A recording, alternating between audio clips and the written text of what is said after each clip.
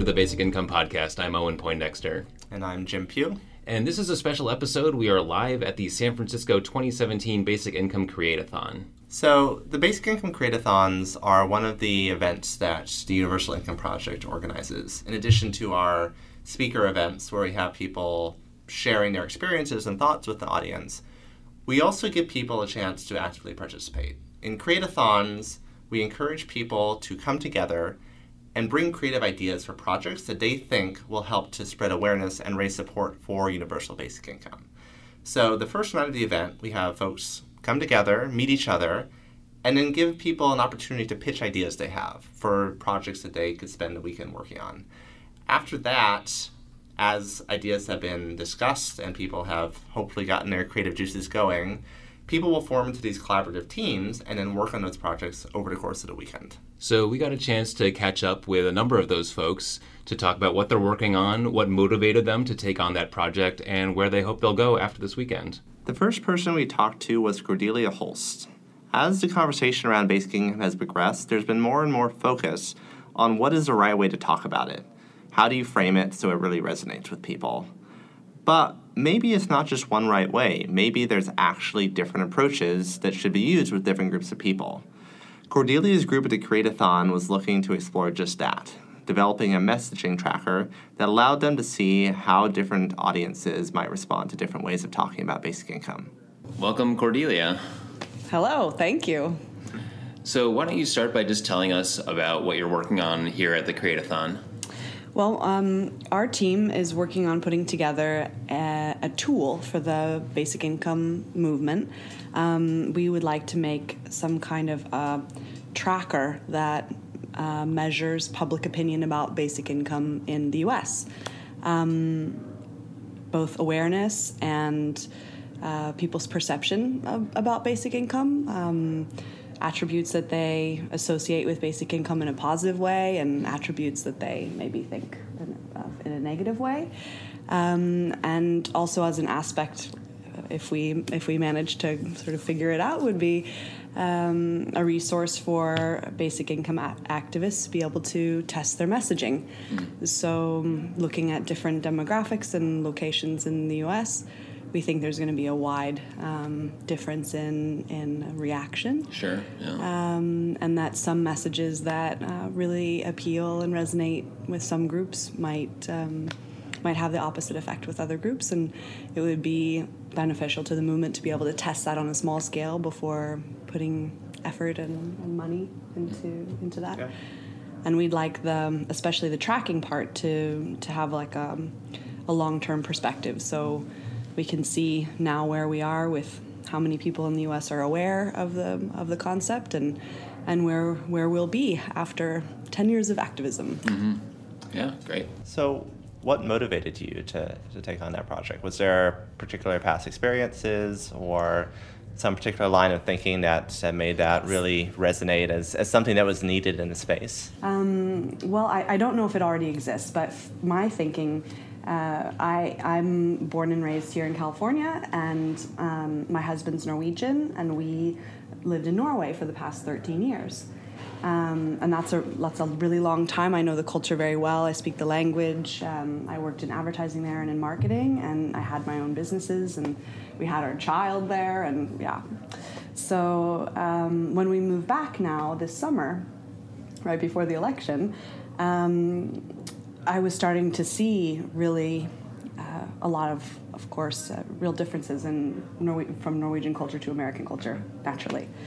And one of the things that struck me is that Norwegian culture, for the most part, people have a consensus about like basic things. Like, we all agree we're going to have a social safety net, and then they can sort of discuss how or like how much. But in the U.S., it seems like we don't all agree on even really basic issues, like should we all have health care or should we have a social safety net? And it felt like to me that a lot of the conversations or the sort of things that I'm learning about in the universal basic income movement talk about pilots and the pilots in the different countries around the world, and a lot of the pilots measure behaviors when you give people money, what do they do? What happens to their health? Do their children go to school? Are they able to improve their sanitation? Are they able to invest in a tractor or some sort of entrepreneurial venture? And while I think, of course, like recording and documenting and gathering data about people's behavior is very important, sort of looking at the difference between American perceptions about safety nets and sort of the rest of like European perception about safety nets made me start to think, I hope we also as a group of activists are measuring people's perceptions and not just behaviors.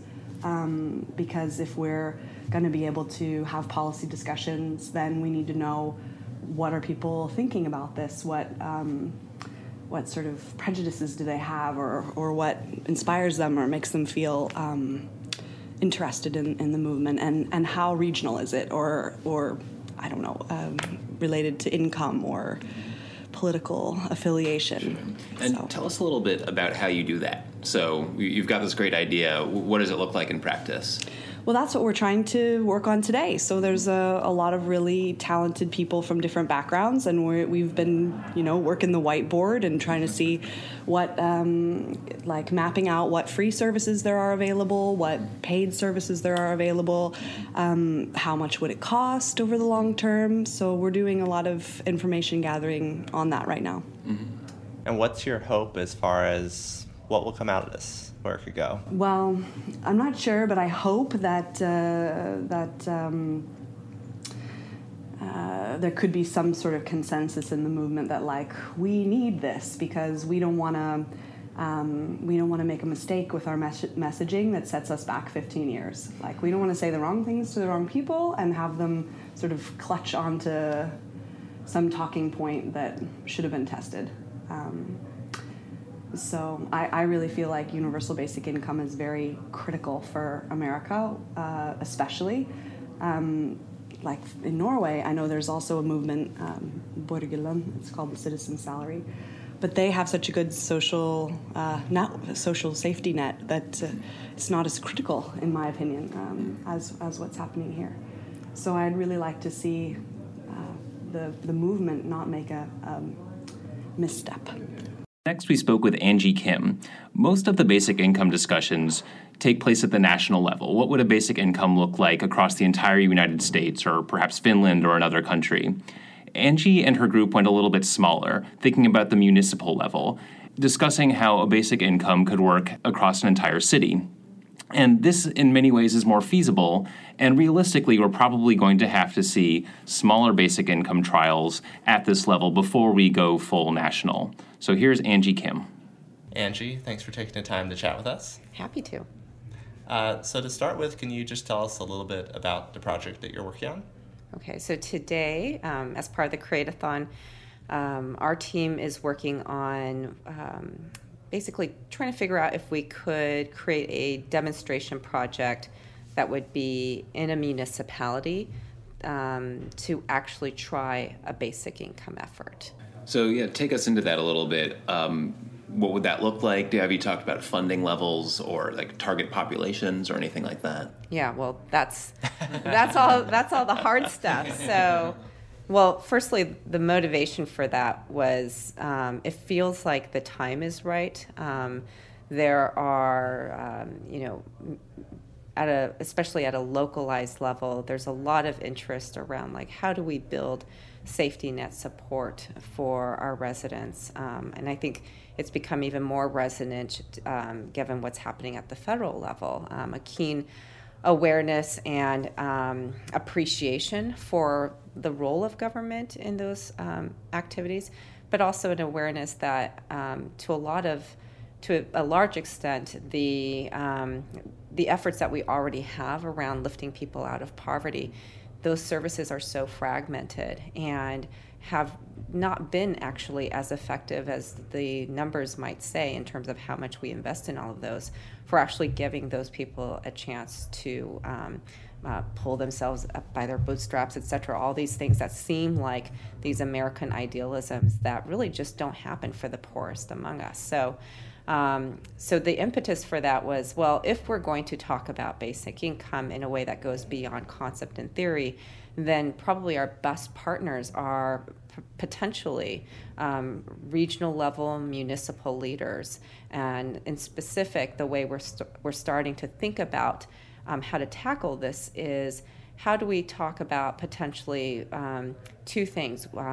Are there particular agencies within local government that seem best suited to the basic income concept? And then secondly, which agencies in particular might have enlightened leadership who are already somehow in this discourse and or may be coming to this solution through other channels. So, for instance, an example was raised today around City of Portland's very nascent efforts around trying to address a growing homelessness crisis, where the idea that they have put forward is that they would incentivize homeowners with property, land property, to be able to build a mother-in-law unit that would house someone who's homeless for a period of maybe multiple years, and at the end of it, that the homeowner's incentive is that they would then have rentable income, and therefore there's a win-win-win.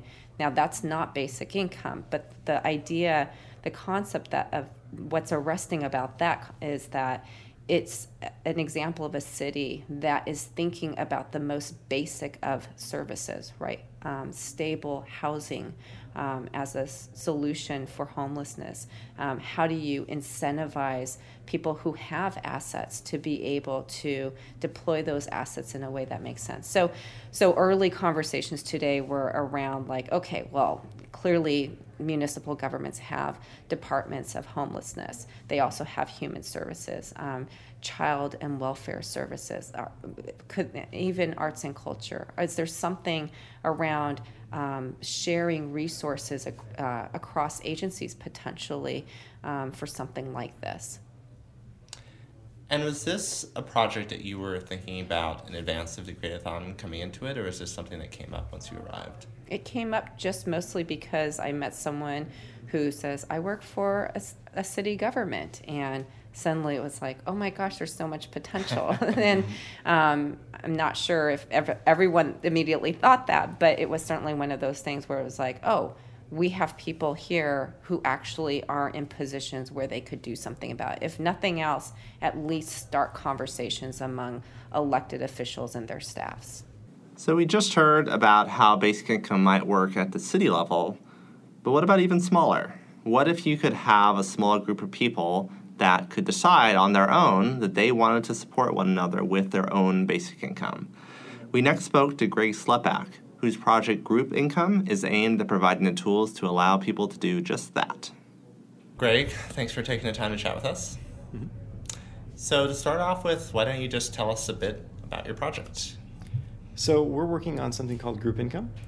Group Income is a tool. It's basically a system that random groups can use if they want to provide themselves with a basic income. The idea behind it is that a lot of people seem to want a basic income, and the mentality seems to be that, well, we need to have a political battle in order to have it. And in many ways, I support an entire country having its own basic income program. But I don't think we have time to wait for that kind of thing to play out.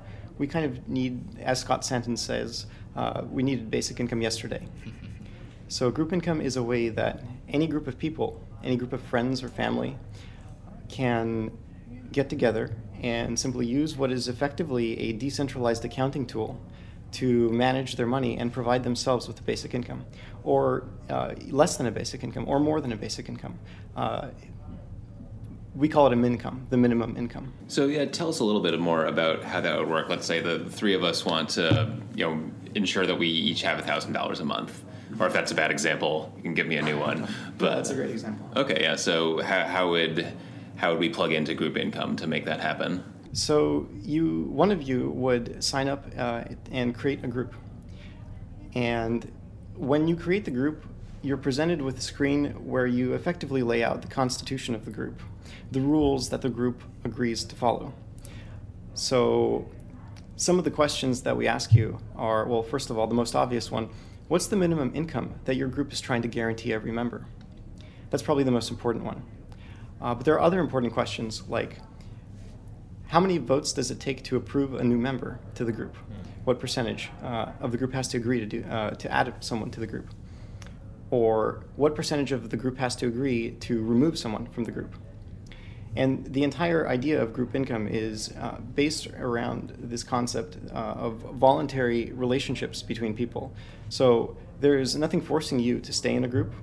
Although some groups we expect might want to add something like that. So they might, for example, choose as part of their constitution to actually add a legally binding contract as part of the membership process. But that kind of decision making is totally up to the groups and not up to us.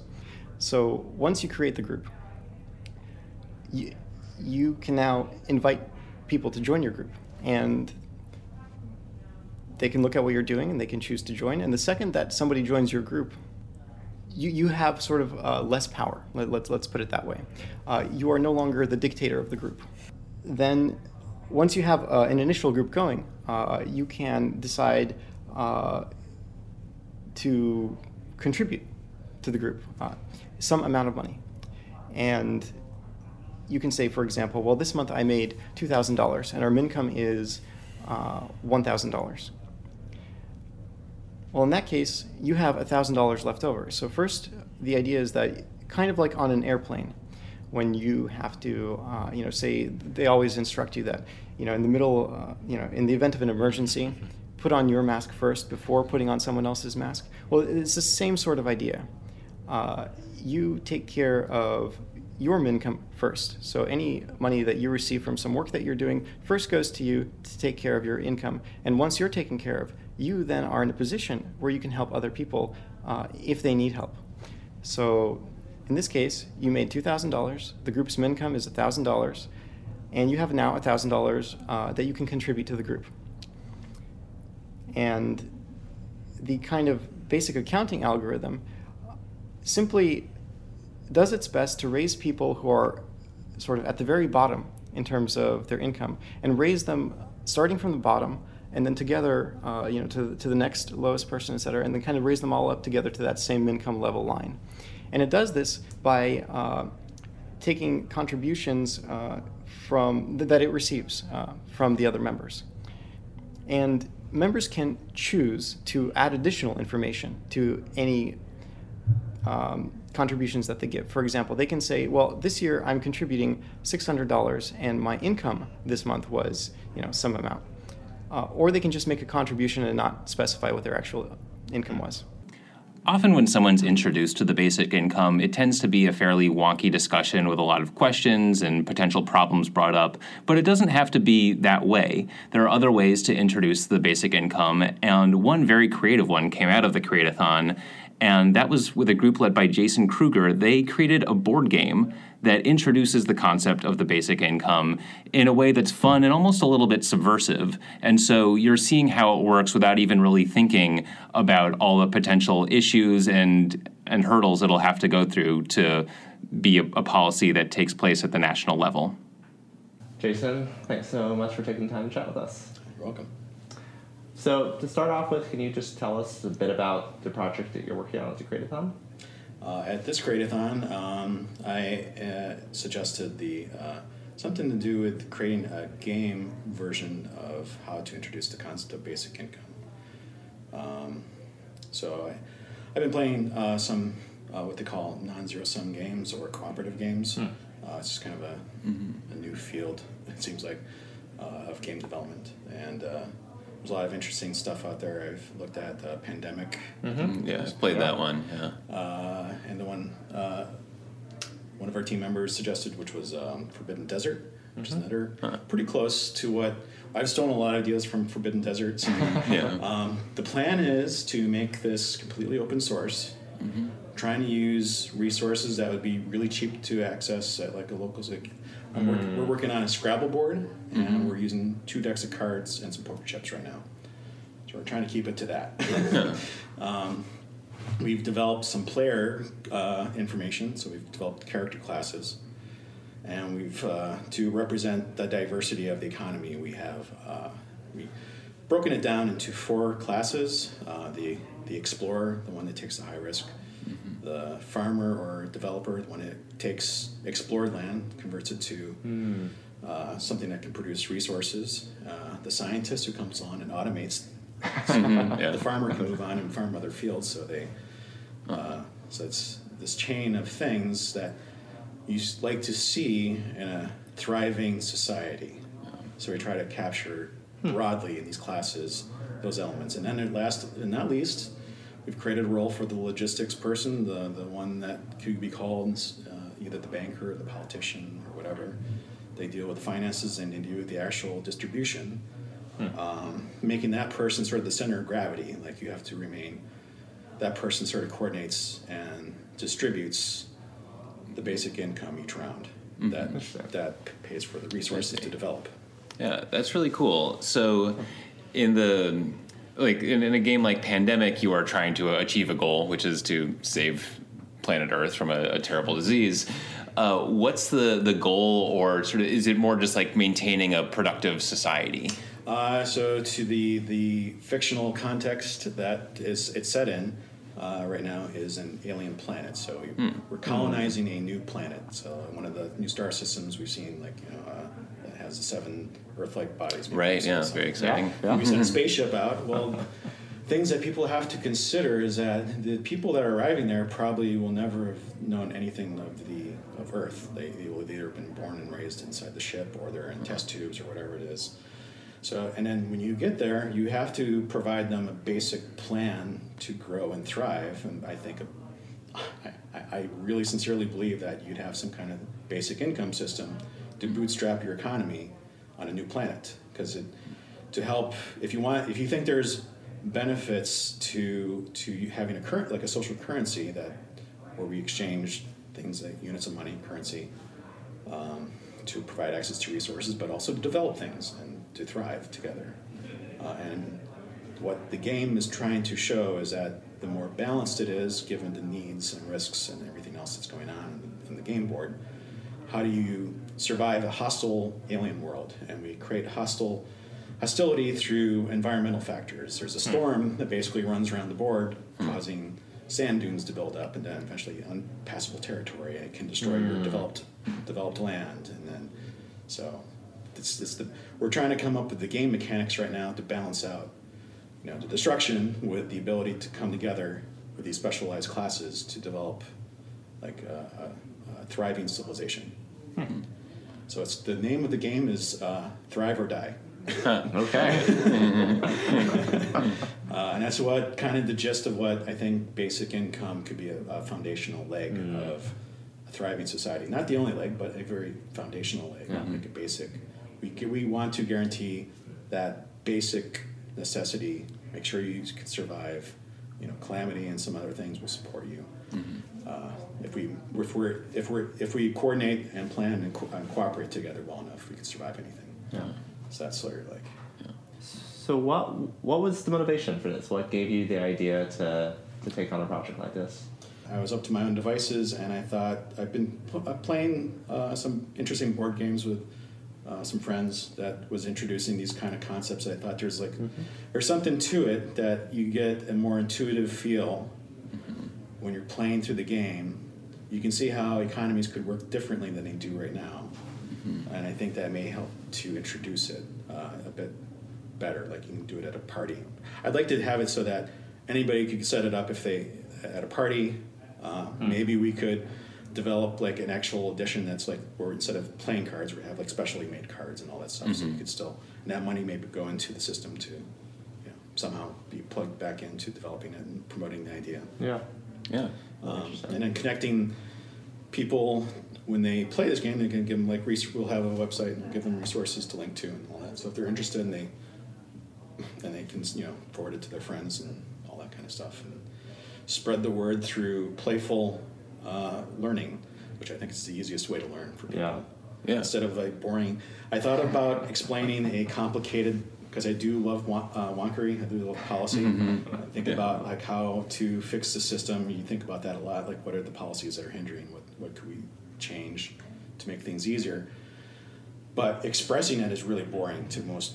To make a policy wonk paper and just publish it, it's kind of, it doesn't have a connect, it doesn't engage people very easily. Like I'm unlikely to spend 2 hours on a policy paper, but I could definitely spend 2 hours on a game. Exactly. Right. And so I think playing the game gets you habituated to the idea, and it becomes easier to think about the mechanics of it in your own way, like how you understand it.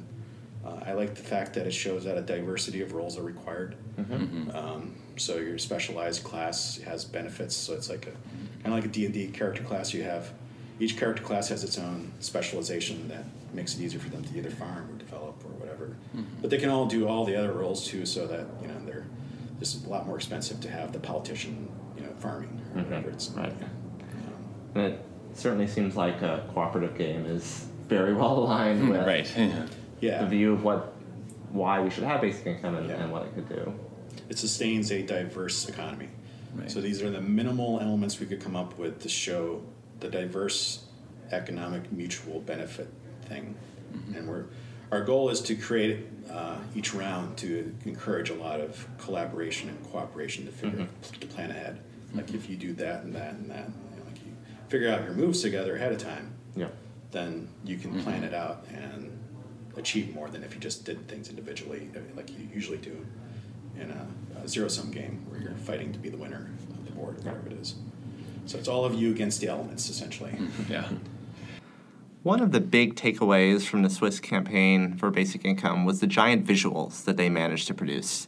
Their big coin dump in front of Parliament at the start of the campaign, and their creation of the largest poster in the world, saying, "What would you do if your income were taken care of?" But what about here in the U.S.? What about the visuals that we might have in this country?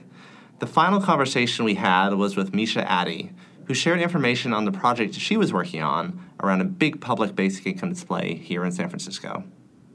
Well, Misha, thanks for taking the time to chat with us. Thank you. So, to start with, can you just tell us a bit about the project you're working on?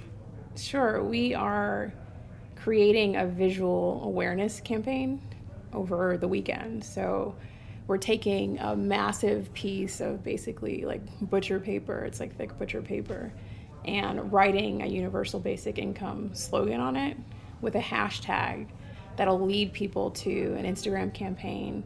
That's very cool. I know you were polling everyone at the Create-a-thon for a slogan. Have you settled or at least got a few contenders? That was the hardest thing to do. First of all, we had a lot of contenders on the Slack channel. We had dozens of ideas. And I think one of the issues is an issue that probably basic income encounters all the time. It's like, what is the meaning of basic income? Like, what is the problem we're solving? So there were folks who said, we should be really specific and say, like, we want to grab people's attention, but what if you had a slogan that says, what if you had your basic needs covered, which is what basic income does? And there was another camp that said we should be more aspirational, like a Super Bowl commercial. And we're talking about the American dream. We're talking about fundamental principles of freedom and liberty. What if we talk about that? And we sort of met in the middle by saying what basic income allows you to do is the most interesting thing about it. So it is, in essence, it's a means to an end. But the end, in our view, is sort of like its character. So if you are free from scarcity thinking, you're free from relentless competition, you're free from feeling, oppressed or on the receiving end of whatever your boss is doing, whatever your company is doing, whatever the outside world is doing, and you feel empowered to do what you want to do, you are able to express your character in a way that you're not right now. So we decided to I don't know if I'll do the big reveal now, but we settled on a slogan that's basically, who would you be? Who would you be with basic income? Under the premise that it's not just about what you would do, although I'll tell you in a second, I would do things differently if I had basic income, but it's about the type of person you're empowered to be. Actually, that's one of the slogans I voted for, just because I think that is very provocative to think not just like, oh yeah, it'd be nice if, like my rent is like pretty much taken care of if I've got that money. It's much more utilitarian. But then to start to think about those bigger questions of like, whoa, like what if I didn't need my job? Yeah. Like, I think that inspires a whole new set of ideas. And one of the things that, I think this was yesterday when we had the discussion, it was probably... It's kind of like a group discussion where people talking about why they were here. There's so many existential, philosophical points that this movement touches on. And a sort of, people, we want it to be uplifting, we want it to be light, we want it to be accessible. But this is like, at core, a serious thing, right? This is like, why are we here as humans? How far up the Maslow's hierarchy have we traveled? How close are we to actually self-actualizing, given that unlike our ancestors, unlike, even, many of our grandparents, we have permission in this society to do things and be people that we couldn't have been 100 years ago. What are we doing with that permission? Yeah. Can we create an entitlement so our children feel like, you know what, I don't want to be someone who goes to work and gives my grandparents and my children the short shrift because my boss asks more of me. I want to be the type of person who puts the people around me first. Like, do you have permission to be that type of person in our society? And I think basic income is saying, maybe 100 years ago you didn't, but now you do. Yeah.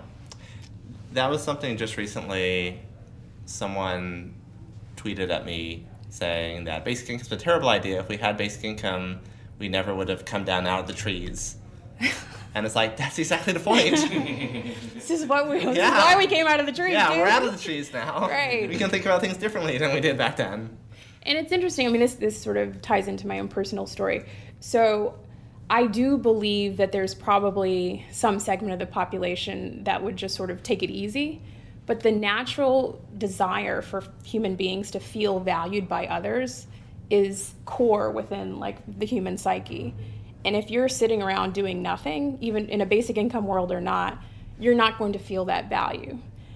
Basic income is also basic for a reason. It's not, Elon Musk income. Like we don't talk about it that way. It's just enough to subsist. So if you care about donating, or you care about traveling, or you care about going to Mars, or whatever is planned for folks with discretionary income, you still have to work.